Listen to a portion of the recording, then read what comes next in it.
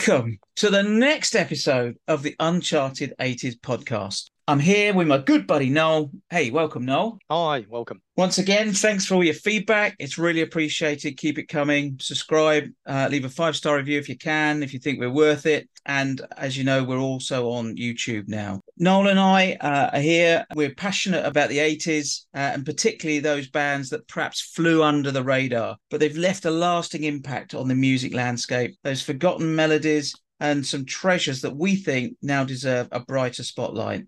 This week, I've brought along a band called The Photos, Noel.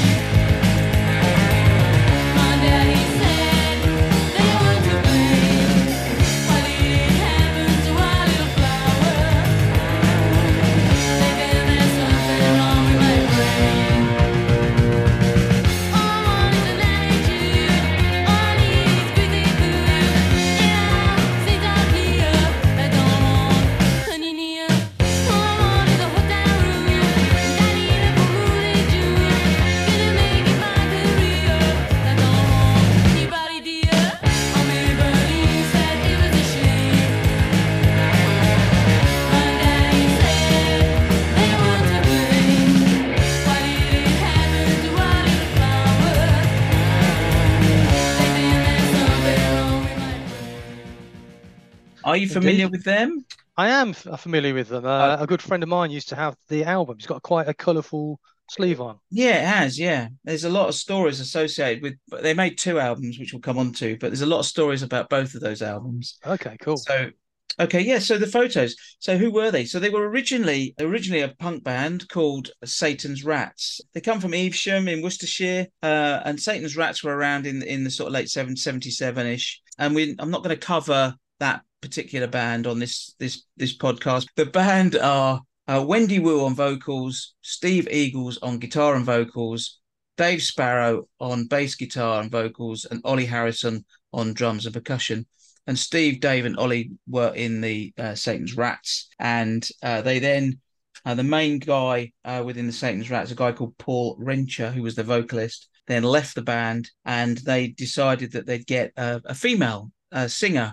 So they trawled around Birmingham, apparently, found Wendy Wu in Barbarella's nightclub. And all right, famous nightclub. Yeah. Yeah, and they actually wrote a song about Barbarella's, particularly as they were closing it down. And they wrote a song for that. They didn't have a record label. They were originally going to sign for Cherry Red Records, and that's a little bit of a circular thing because they did the re-release of their 2 albums. That they were going to release it, and apparently the record companies all got involved. They were getting a lot of publicity. They sort of tried. I think the business tried to market them as like the British Blondie. Yeah, I heard that actually, and they weren't very happy about that, were they? They preferred to be more aligned with kind of punk and new wave bands. They were, and actually, Wendy Wu, I got a quote from her. She said, "I prefer to be like Susie and the Banshees than Blondie. The whole thing with us is the music, not the ritzy image. I've never considered myself as a sex symbol. No way." So cool. Yeah, I think that was probably the right way to go. But their early days, they were gigging constantly, and they toured extensively as the Photos with bands like Squeeze, The Undertones, The Police, Thompson Twins. I found an advert for a gig at the Lyceum with the Photos, a group called Michael DeBar's and his Checkered Past. I'll come on to that in a second. The Thompson Twins and TV21. Well, as you know, as we probably mentioned in most pods, TV21 are our go-to band. So we love TV21. Yeah, up and coming, that one. So, but what a great night that would have been. And I actually went to see them in St Albans City Hall, April in 1981, and that band, as I said, Michael DeBar's Checkered Past. The notable thing about them was I actually went to see the band and then sort of fell in love with the Photos. But I actually went to see because they had Nigel Harrison and Clem Burke from Blondie in his band. So you went to see another band and fell in love with the photos. Yeah, Oh, yeah, brilliant. strange, That's a eh? great story. Yeah, I Yeah. know. Yeah. So the Photos signed to CBS, did one single, "I'm So Attractive."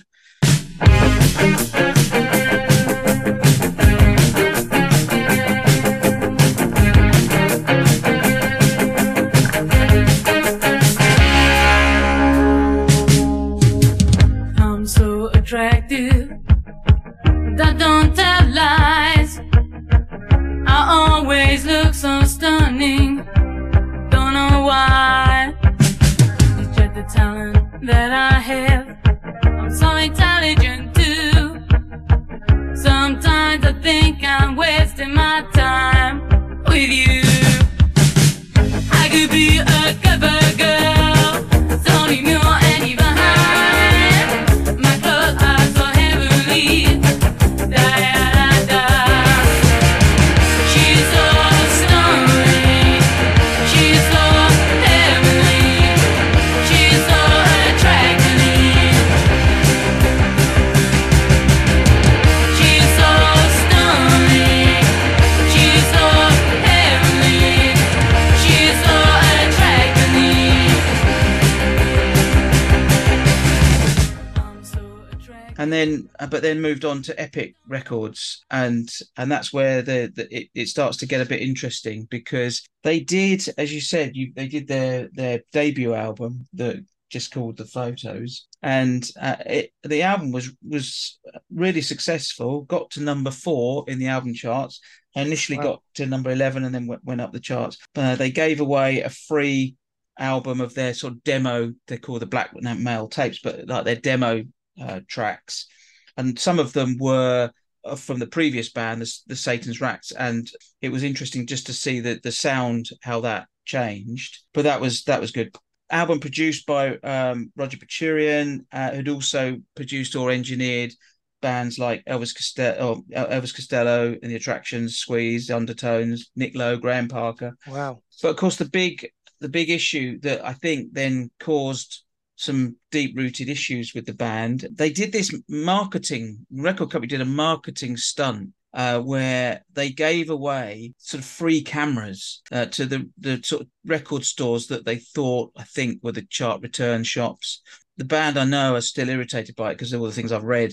View is that actually it was all about grafting and gigging. They were gigging everywhere, so they were everywhere. And Wendy was clearly the sort of, I hope the guys don't mind me saying that, but she was definitely the face of the band, and her sort of picture was all over the music press, consistently. So, and maybe there was that thing about, maybe not by the band, but the British Blondie feel. Anyway, so that was, something I think that sort of has followed them, unfortunately, through their career. So did they ever appear on TV? They had a slot scheduled on Top of the Pops, Oh wow. and they did make a few TV appearances, but they did an Old Grey Whistle test. But the Top of the Pops one, they must have thought that the world's against us, because that was cancelled due to industrial action at the BBC. Oh, But they did appear on, as I say, sort of showing the Netherlands, Top Pop, and the Old Grey Whistle test, and they were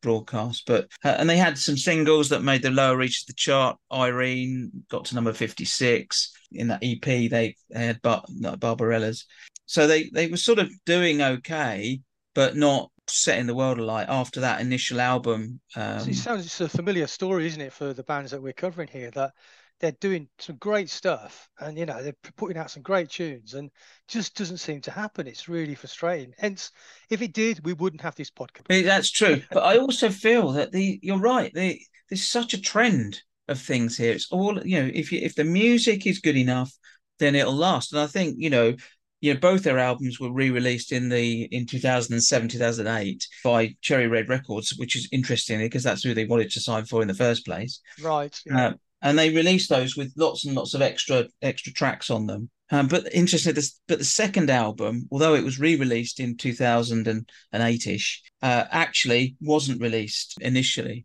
So once again, another little story here.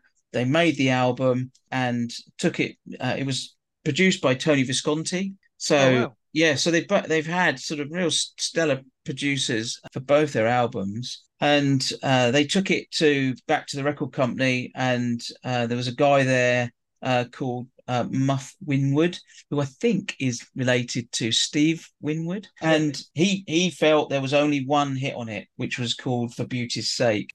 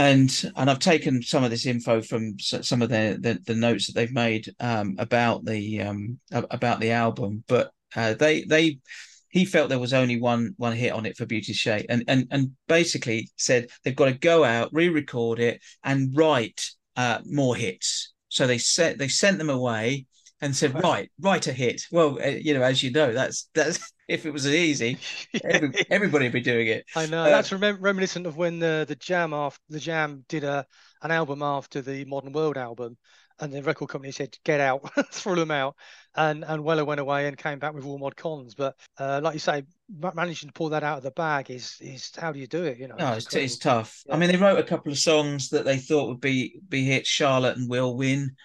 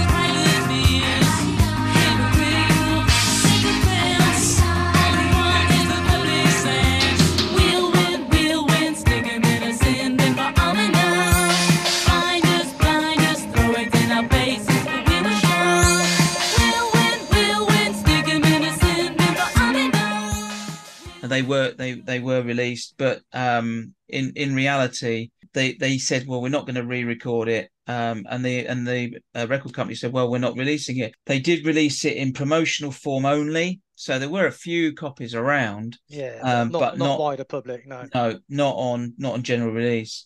For me, if they could have just got themselves, got that marketed and got it out there, I'm pretty sure it would have hit the spot. But hey, history is a strange thing, and the record business is something that I don't know about you, Noel, but I don't understand it for sure. No, exactly.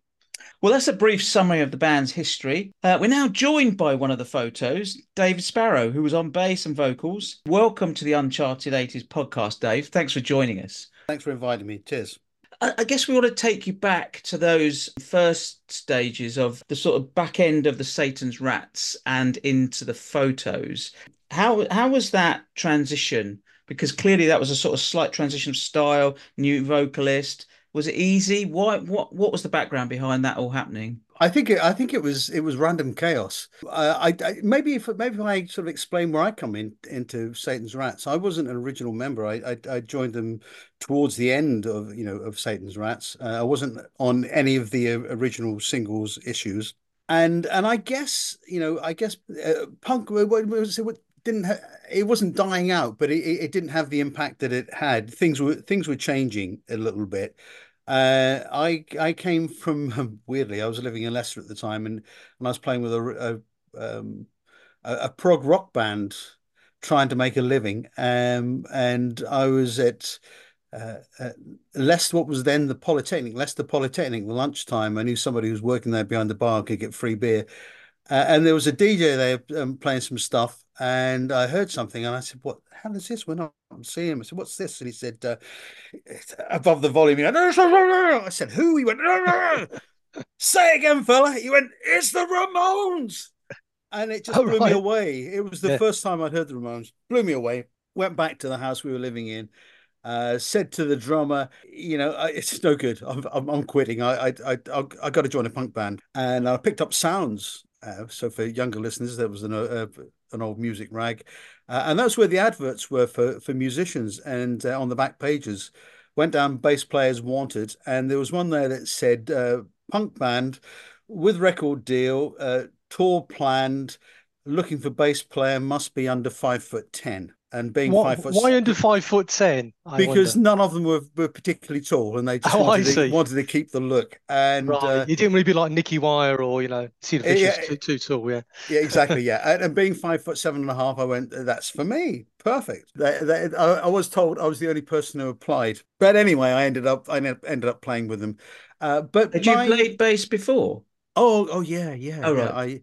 In fact, my first band at school, I think I was at 12, 13, first band, with Nick Kershaw.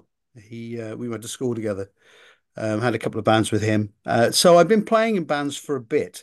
Was I any good?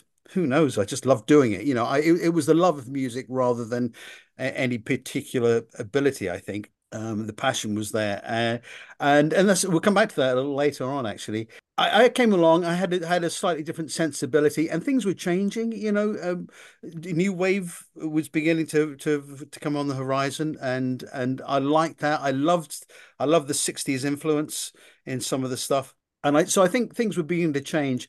But add on top of that, myself and Paul Rencher didn't really see eye to eye. We didn't get on very well. And so we were getting a little fractious. I think deep down we all understood it was probably the end of Satan's Rats. The time was up, and we are probably looking to change. And we were aware of Wendy from Barbarella's. Knew her, and well, the other guys knew her more than I did. Had bumped into her once, but they knew her, and we thought she looked great, and she would play the part. And I remember we asked her, "Can you sing?" And she said, "Yeah, I think so." Right, you're in, and it was pretty much like that. So she came along. This is Barbarella's nightclub in Birmingham, yeah? Yeah, absolutely, yeah. Actually made famous by a band called the Photos in one of their songs.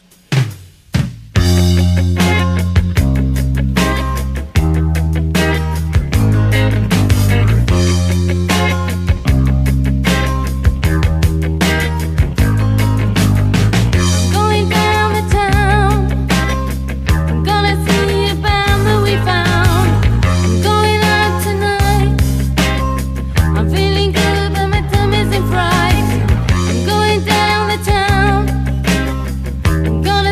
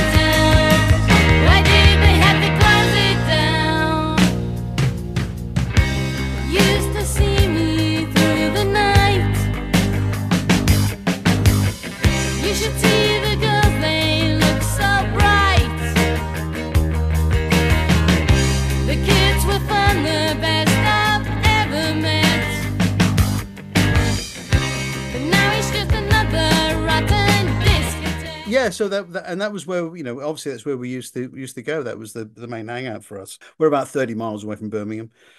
So it wasn't such a big trek, so it was the place to go to.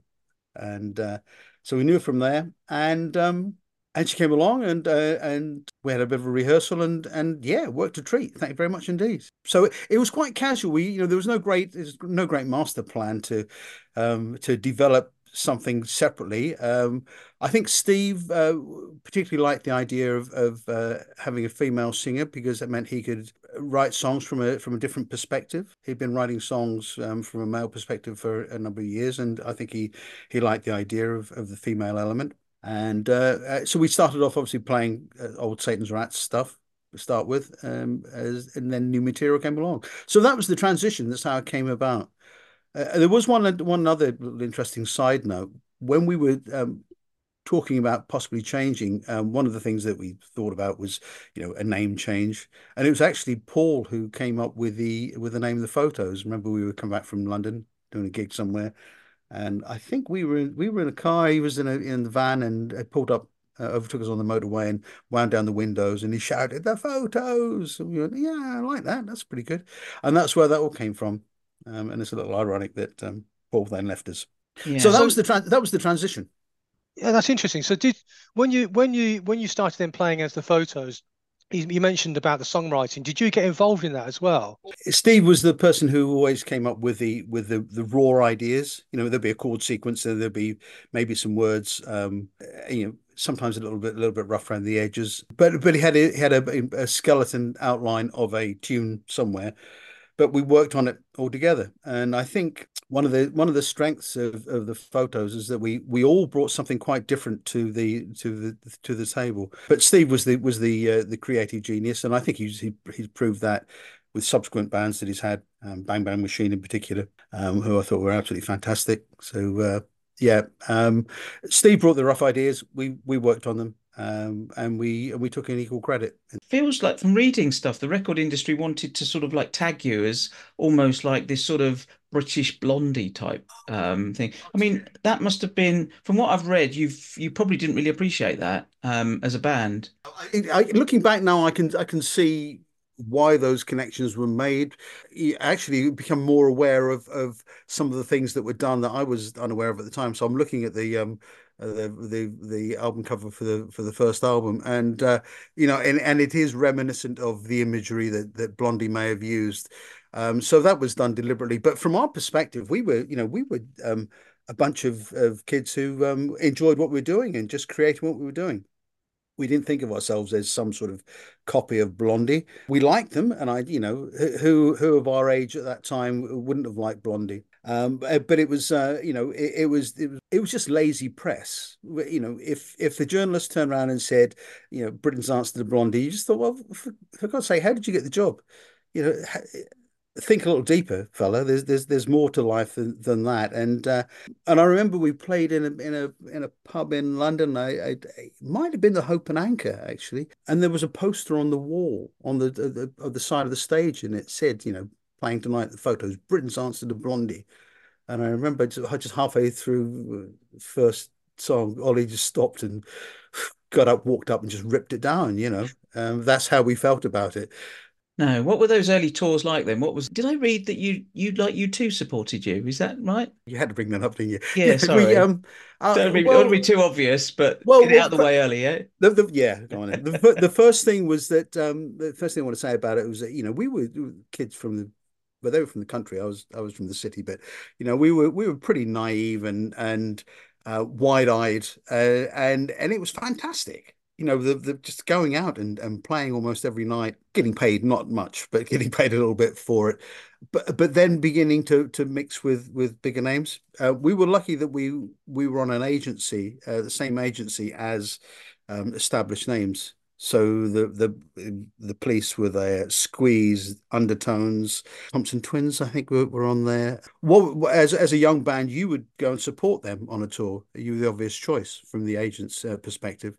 So we were lucky. We toured with great bands. Did a couple of tours with the Undertones and Squeeze, and we did a couple of stints with the Police in Europe, which was fantastic. U2 were a new band, and they were unfortunate enough to have to support us on a couple of occasions. It's interesting. A friend of a friend, I can't remember who it was now, was speaking to our agent, and the agent said, "I've got two new bands, and one of them is going to be huge. Don't know who it is. It's either the Photos or you two." So I guess we drew the short straw, and they got the long one. So there you go. Yeah, we did. But of course, they were just like us. We didn't see ourselves as stars or special in that respect. All the people that we met were the same. They were just ordinary kids going out, making exciting music, and it was fantastic. I love those early days of the tours. They were the highlight of the Photos for me. It was later that it got not so pleasant. You mentioned about the police, and that was a stadium tour, I think, in Europe. That must have been really exciting, young guys, and when they're obviously getting out there and going all across Europe. And I guess, did you get, great experiences from that? Oh, well, yeah, you have thousands, tens of thousands of kids up and down the UK would give their right arm to be able to do stuff like that. It was mind blowing, and you had to pinch yourself every now and again to go, well, hold on a minute, I'm spending the evening here with Stuart Copeland. We're going off to a club somewhere, and we just played to 12,000 people. And this was coming from a band that had just previously only played small clubs. So it was a real eye opener to us, and it was a buzz. It was an absolute buzz. Thoroughly enjoyed it. Yeah, who wouldn't? Who wouldn't? It was fantastic. Yeah, sounds great. Your stagecraft must have improved going from like those smaller venues to that larger crowd. Oh God, yeah. We were terrible in the early days, But that was the nature of punk. It was about enthusiasm and fun and energy, and no stagecraft. I remember we only had one guitar each. All the record company people were coming along to see us, and Steve broke a string, and then we had to stop for like 10 minutes while he changed his string and went, "Oh, this is no good. We've got to up our game a little bit." So it's little things like that you pick up, and you learn very very quickly. But I don't know. We didn't plan it. We didn't plan how we were going to do this stuff. Probably much to the annoyance of the record company and managers. In that respect, we didn't play the game. We were doing our thing, and we didn't want to be manipulated. I know everybody says this, but we just didn't respond to the thoughts of, what you've got to dress like rock stars. Well, how do they dress then? You tell us, and we'll think about it. So stagecraft came through experience, but it was all very much about having fun and engaging with the people who were there. The thought that used to strike me almost every gig, that I would look at the audience and then think to myself, "Wow, these people have paid to come and watch us tonight." And in a way, I couldn't quite get my head around that. It always seemed too unreal. That's one of the fantastic things about playing to big audiences. You can't replicate it anywhere else, and it's quite magical. I was one of them, Dave. Thank you. So yeah, no worries. Hey, 1981. just tell me, Martin, what were we like? Because I never got to see us. That's the weird thing. Well, I never saw the Photos. Why are we talking to you now? So, I mean, I went to see you in 1981, St Albans City Hall. The was Michael DeBar's Checkered Past was the support, and that had two guys in Blondie in his band, Clem Yeah, Burke and Nigel Harrison. I remember that. Yeah, and and Clem Burke's girlfriend looked just like Debbie Harry. right. There we go. It's the nonsense stuff that I remember. We'd been invited to one of Blondie's parties. It was one of their album release parties. So that was that again. It was like another step up. Hold on a minute. We're going as VIPs to this party. It was ridiculous. And it was shortly after that that we played that gig, if I remember rightly. Yeah.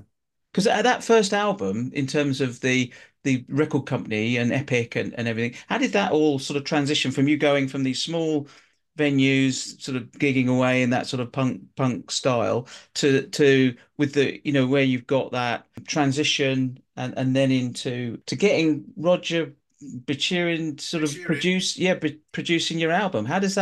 What's that sort of journey like?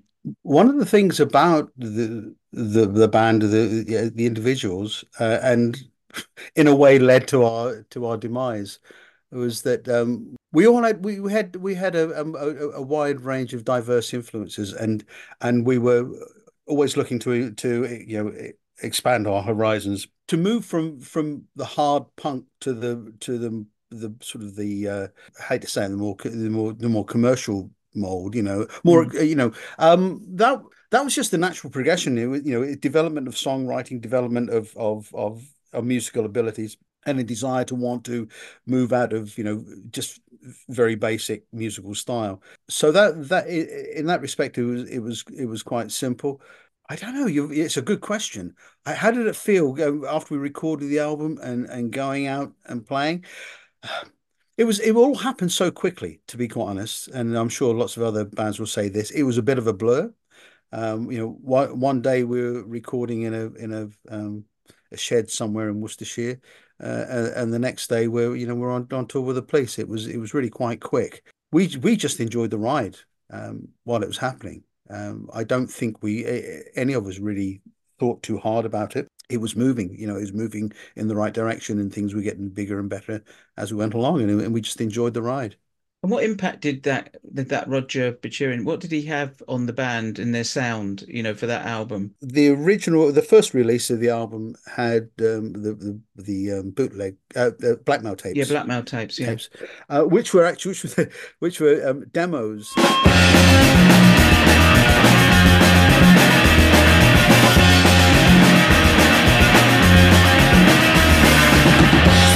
She went to stocking, tight sweater, she went tight sweater. Still out to see, know what I mean, what I mean. Randorization overall, probably that anymore. Method ain't succeed, succeed. The last time I saw her, she was with a different man. Baby keeps on doing the round. Guess what she can't, that's the last time.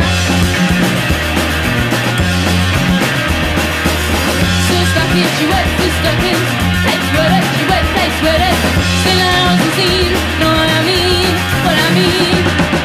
Round the right side, she know more, not believe it anymore. Melody, it's a scene, it's a scene. The last time I saw her, she was with a different man. Baby keeps on doing the round, guess what she can. So we recorded demos with a local guy. And unbeknown, when you go to most people, when you go into a studio, we record it there. He owns those recordings. So the record deal is about to be signed. There's been a lot of hoo-ha in the press. It's quite common knowledge that we were about to be signed. And he got in touch with CBS and said, "I've got a whole lot of photos tapes here. I'm going to put an album out. It's going to wreck your release. And if you, if you grease my palm with silver, I'll sell them to you," which they did. They bought them off him to stop him, ruining things. And I remember walking into CBS one day, and they said, "We've got this here. We're going to put it out with it, but we need some notes." And that's when I came up with, recorded in a garage somewhere in Worcester, as a dig at him. It was raw beforehand, quite unprofessional. We were just doing our thing. We particularly wanted to use Roger because he'd worked with the Undertones. The Undertones were great favorites of ours. We thought they had the energy, the power, but still raw enough. And if he could capture that would be great. But it was a huge eye opener. But he brought in all sorts of ideas that were particularly dear to me, because he's steeped in sort of 60s or even late 50s style of music as well. The stuff he did with Rockpile and all the rest of them, and they're all part of the same group. So. He brought those influences and then bringing in the strings, yeah, which I never thought about. And now you tell me that we're through, and I'm so sad that I hate you.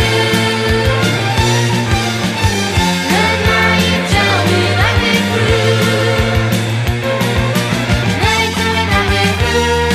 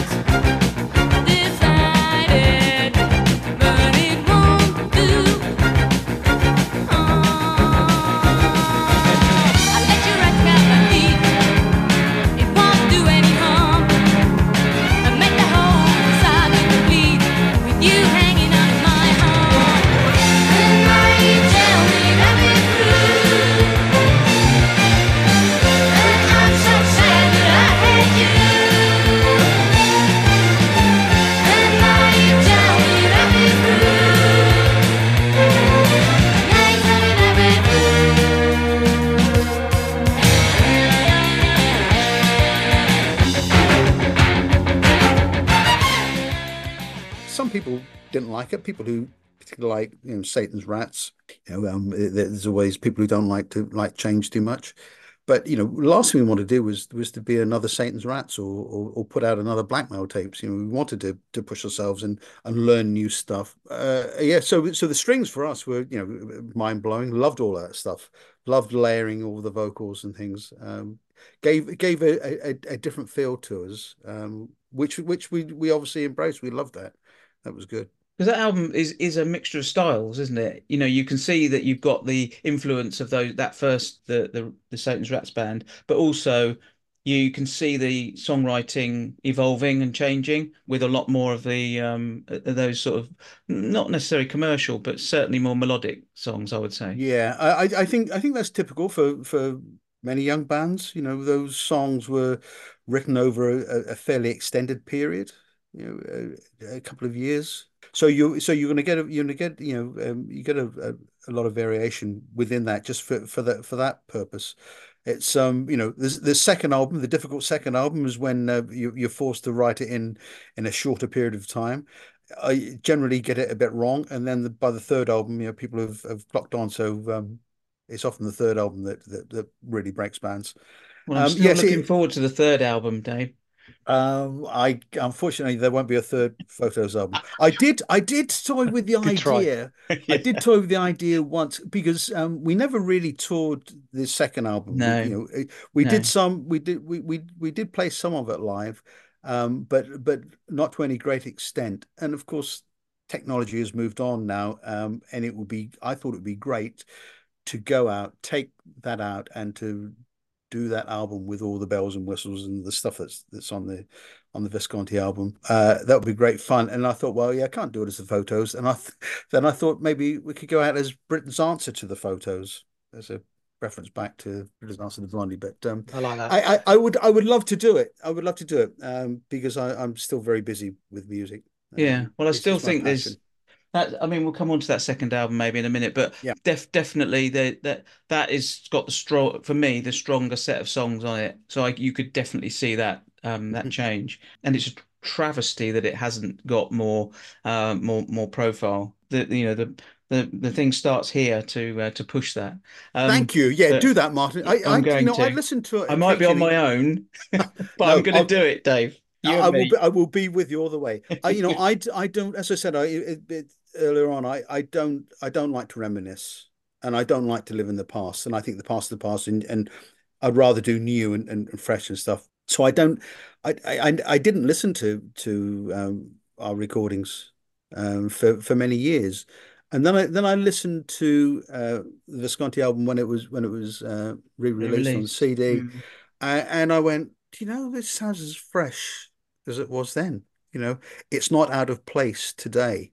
It doesn't sound like it was recorded all those years ago. No, one of the things we're finding, talking to the some of the bands, is that the songs are really strong. If the song is really strong, then it doesn't matter, and as long as the production is still valid. For me, those songs are super strong, and therefore they should be able to stand up even today. Let's talk about the promotion of that first album. Oh, thanks. Come on, you know what's coming. You've Is that got nothing to do with cameras, is it? No, And it the might be. enemy. Well, you've got two, haven't you? You've got the free album of the Blackmail tapes, which I was delighted at because that's a good history and Yeah. process. Yeah, well, I think the blackmail tapes are perfectly valid. It shows the transition I from agree. where we are, And and cameras. Okay, it's a story though, isn't it? it is a story, but what twaddle? Anyone listening to this and think, yeah, okay, here's the story. To promote the album, the pluggers and all the salespeople offered cameras to the record shops, as an incentive to display the album, to push it a little bit, and all that sort of stuff. Which it goes on. That's what marketing is about. Let's be real, people. That's what happens. It doesn't matter what you're selling. That's what happens. You got to get yourself to the front of the pile. But these cameras were like those really cheap disposable Instamatic cameras, right? Plastic things, probably worth a couple of quid, that somebody had printed I think I can't remember, it was printed on, even stuck on the photos on the front of it. I mean, that's how cheap it was. I think the bottom line is some parts of the press didn't like us. They thought we were a manufactured pop outfit of some sort. Looking back, I can see why they felt that. Again, if you look at the record company's attempts to connect us to Blondie as Britain's answer to Blondie, the NME certainly would have, it wasn't their thing. They would have hated us for that. And they set out to get us. They'd bring us down in any way they could. I was really annoyed, not so much about what they did, but the way they did it. They turned up, at a gig to go, oh yeah, can we have an interview? Yeah, brilliant, fantastic. And it's all nicey. Then they asked a couple of questions about it and didn't say much, but it was, then within a few days, it's a big expose in the press. It was a horrible thing. It's the way they did it. And it made me realize what journalists, not all, but some journalists are like, and it was horrible. Yeah, and that in some way began to say lead to our demise. But we were the flavor of the week, month, year. Like, for a long while we were pretty much there all the time in all the press. It only takes one bad apple to say something nasty, and other people will start to join in. Although people today, you can't appreciate how much power, like Sounds, NME, Record, all of those weekly newspapers, they controlled a lot, didn't they? Oh, Controlled, well, it's so hard for people these days to realize or recognize that actually that was a thing. yeah. Hey kids, you don't know how lucky you are. You create your own press, you create your own, you are your own record label if you want to be.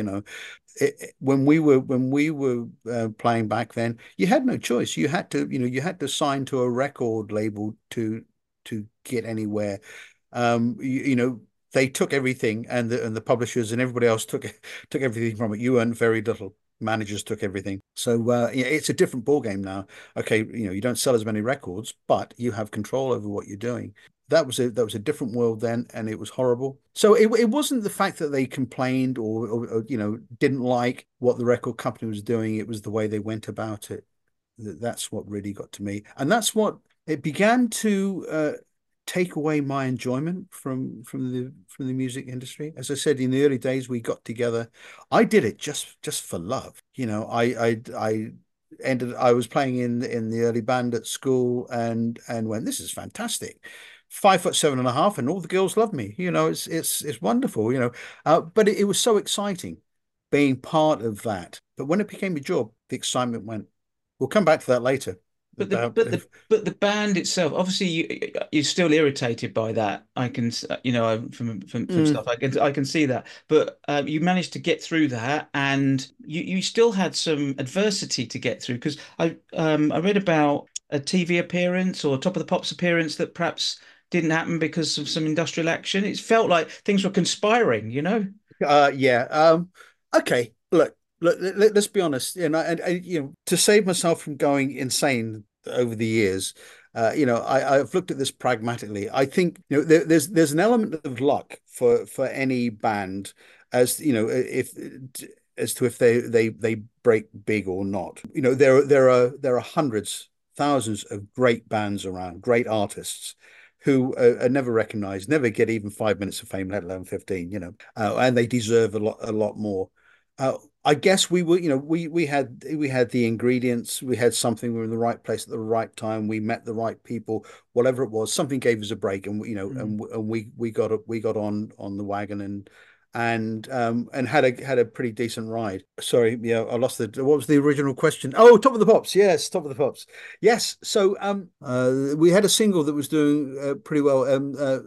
Irene. Irene, yeah. Yeah, and that got into, I think, got in the top 40 or top 30 or something like that. It was doing well. And every band has their breakthrough single, and that was going to be our breakthrough single.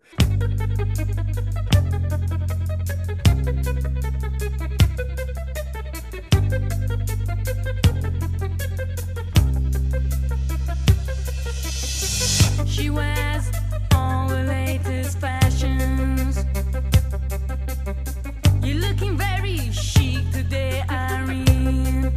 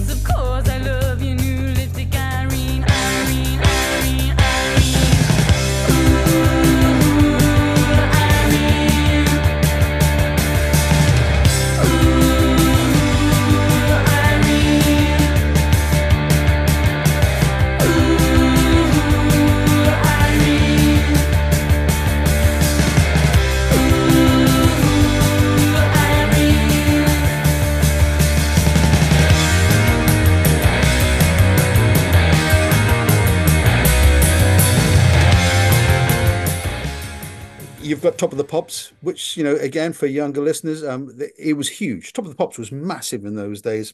You literally double your sales overnight. And, and when we talk about sales in the 40s in the charts would way outstrip number one in this day and age. So, you not only increase your sales massively, it was watched by almost every family, because how many TV channels were there to watch in those days?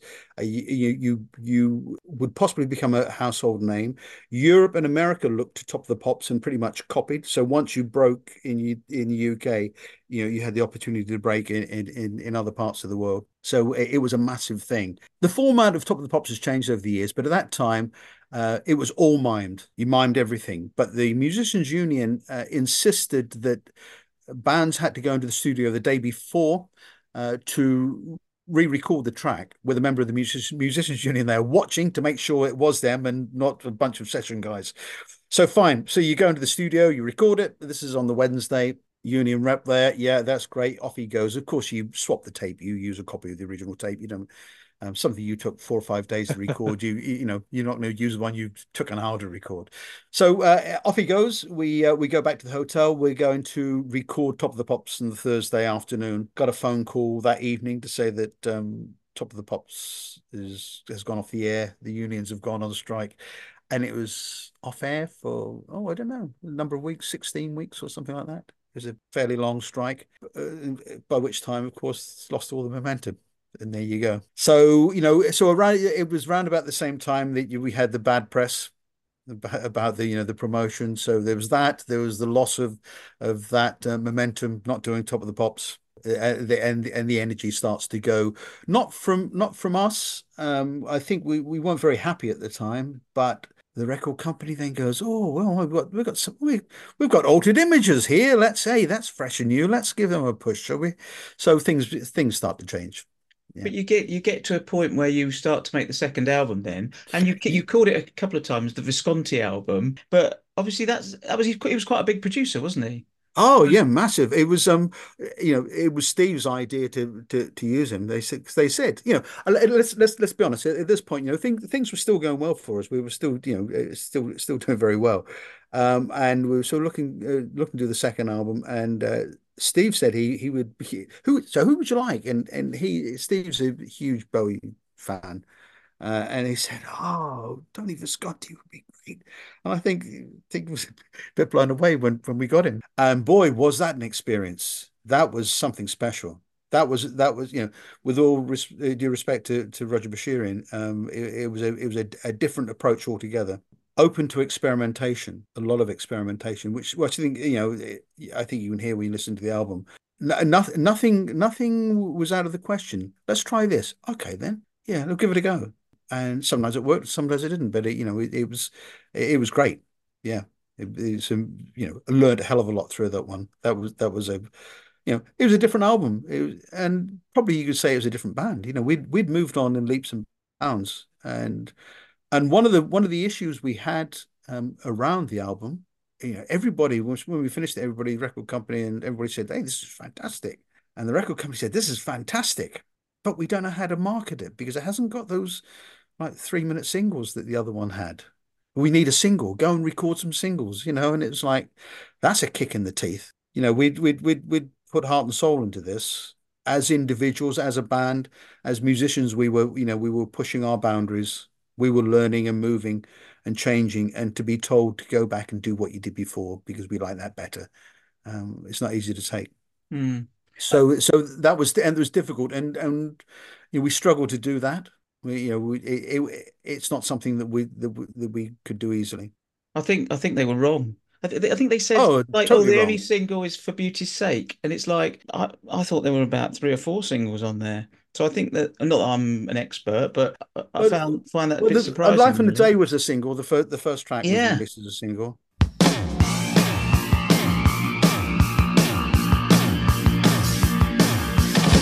Same thing every morning, being yesterday. Could have been an actress or something, but who cares? It suits me this way. Anyway, alive in a day,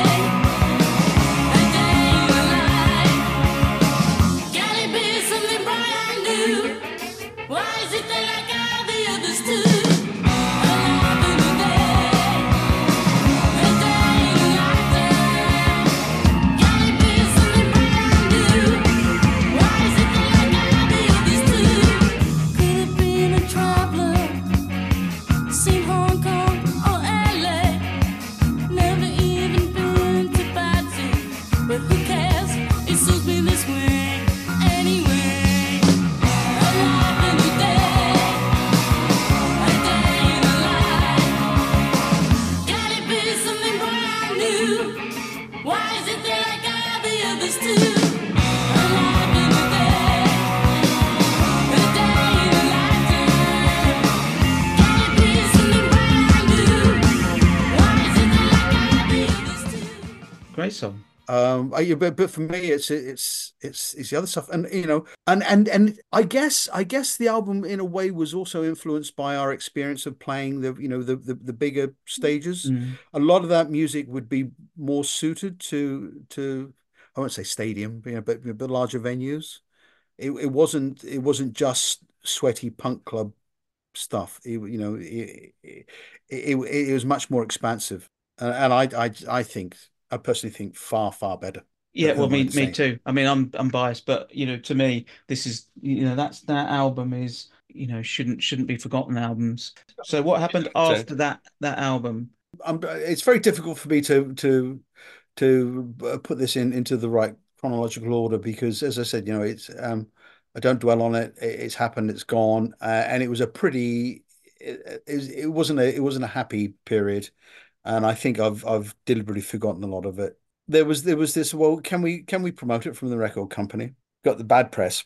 Not very happy. Wendy, we haven't talked about Wendy. This is really important. We were a bunch of naive guys. Yeah, come on, Wendy. Yeah, come on, do that. We'll do this, do that. And Wendy struggled because she was the only woman in a totally male environment, and at that stage we had no comprehension of what she was thinking, what she was going through. Meant nothing. We were selfish and young and arrogant. And it's only now that I look back and I go, poor girl, what she must have felt like. And being pushed by the record company as a sex symbol, let's face it. And she was under a lot of pressure. She would take a friend on tour with her just so she had female company, which was fine. But she was under a lot of pressure. She wasn't happy. So the band was beginning to fragment a little bit. And the the management, and I'll say this, one is still alive, the other one died quite young. They were greedy, and they thought that they could have two bands, two acts. They could, if they split us, they could sign Wendy as a solo artist, and we would carry on as a three piece. And they tried that, and pretty much that's how it worked out. We were really unhappy. We were unhappy, we thought, with Wendy, and I felt awful saying this because of things that were happening. I now realize that if it was anybody's fault, it was our fault, not hers. We were totally unreceptive to her feelings, but we sort of went along with it. We were persuaded it was a good idea. Big mistake, big mistake. So around that period, for me personally, the music business, I won't say it destroyed me, but it broke my heart. I didn't want anything to do with the music industry, with bands, with anything. Maybe I'm jumping forward a little bit here. I'm talking about the breakup. Yeah, Have I gone I too? was going to say you tried another vocalist, didn't you? From Oh yeah, thank you. Yeah, I've forgotten all of that stuff. yeah, Yeah, we did. Oh crikey! See, put it all to one point. So yes, so there was Shay, um, yeah, Shay Zero, who American, and she was in a band called the Orchids. A few good songs were written, and we did some demos, but it just never took off. We never did any gigs with her. After that, we continued as a three piece with got a couple of girls in backing singers, and Steve took on lead vocals. We did a few gigs around there as well, but I think we all knew it. It wasn't the same. It wasn't good. mm, Um, my heart had gone. I think I didn't really want to do it. So bit by bit, Ollie dropped out first, then myself, and then and Steve carry on doing his things. Ollie went off to art college and became a filmmaker, yeah, and he is now and has been very successful. Steve carried on with some great bands, Bang Bang Machine, as I mentioned in particular. Been playing with Blurt for a number of years, whatever ever since then until now. But I turned my back on the industry. I didn't want to play with anybody. I didn't want to do anything. I sold all my gear. I kept one guitar, but I got rid of everything else. and the guitar went under the bed. And I didn't touch it for a good 10 years. It wasn't until the eldest lad takes guitar lessons. And I'm listening one day and I'm thinking, yeah, he's getting quite good, isn't he?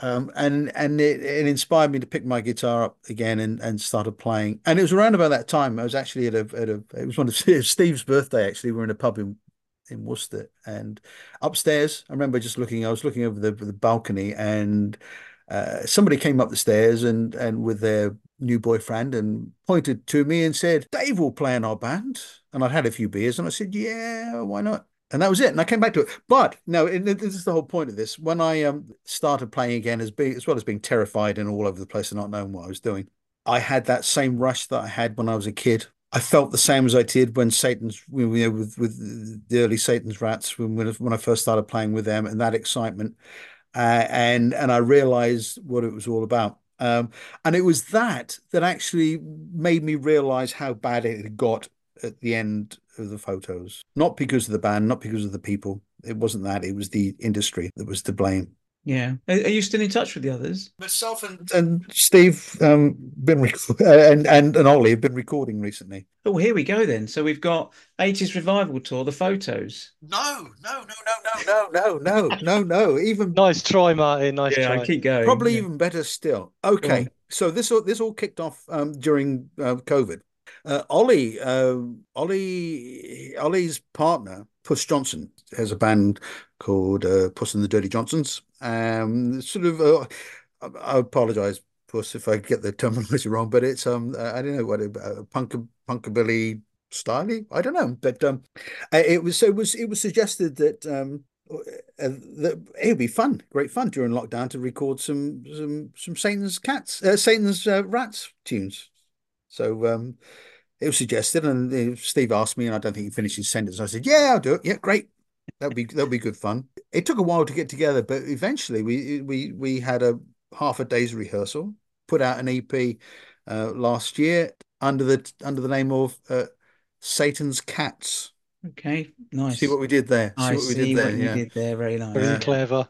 But got really well received. Great reviews all over the place, all over the world. It really surprised me. I thought, this is just a nostalgia thing. It'll be fun. We'll do it. Hey, great. But it was really good.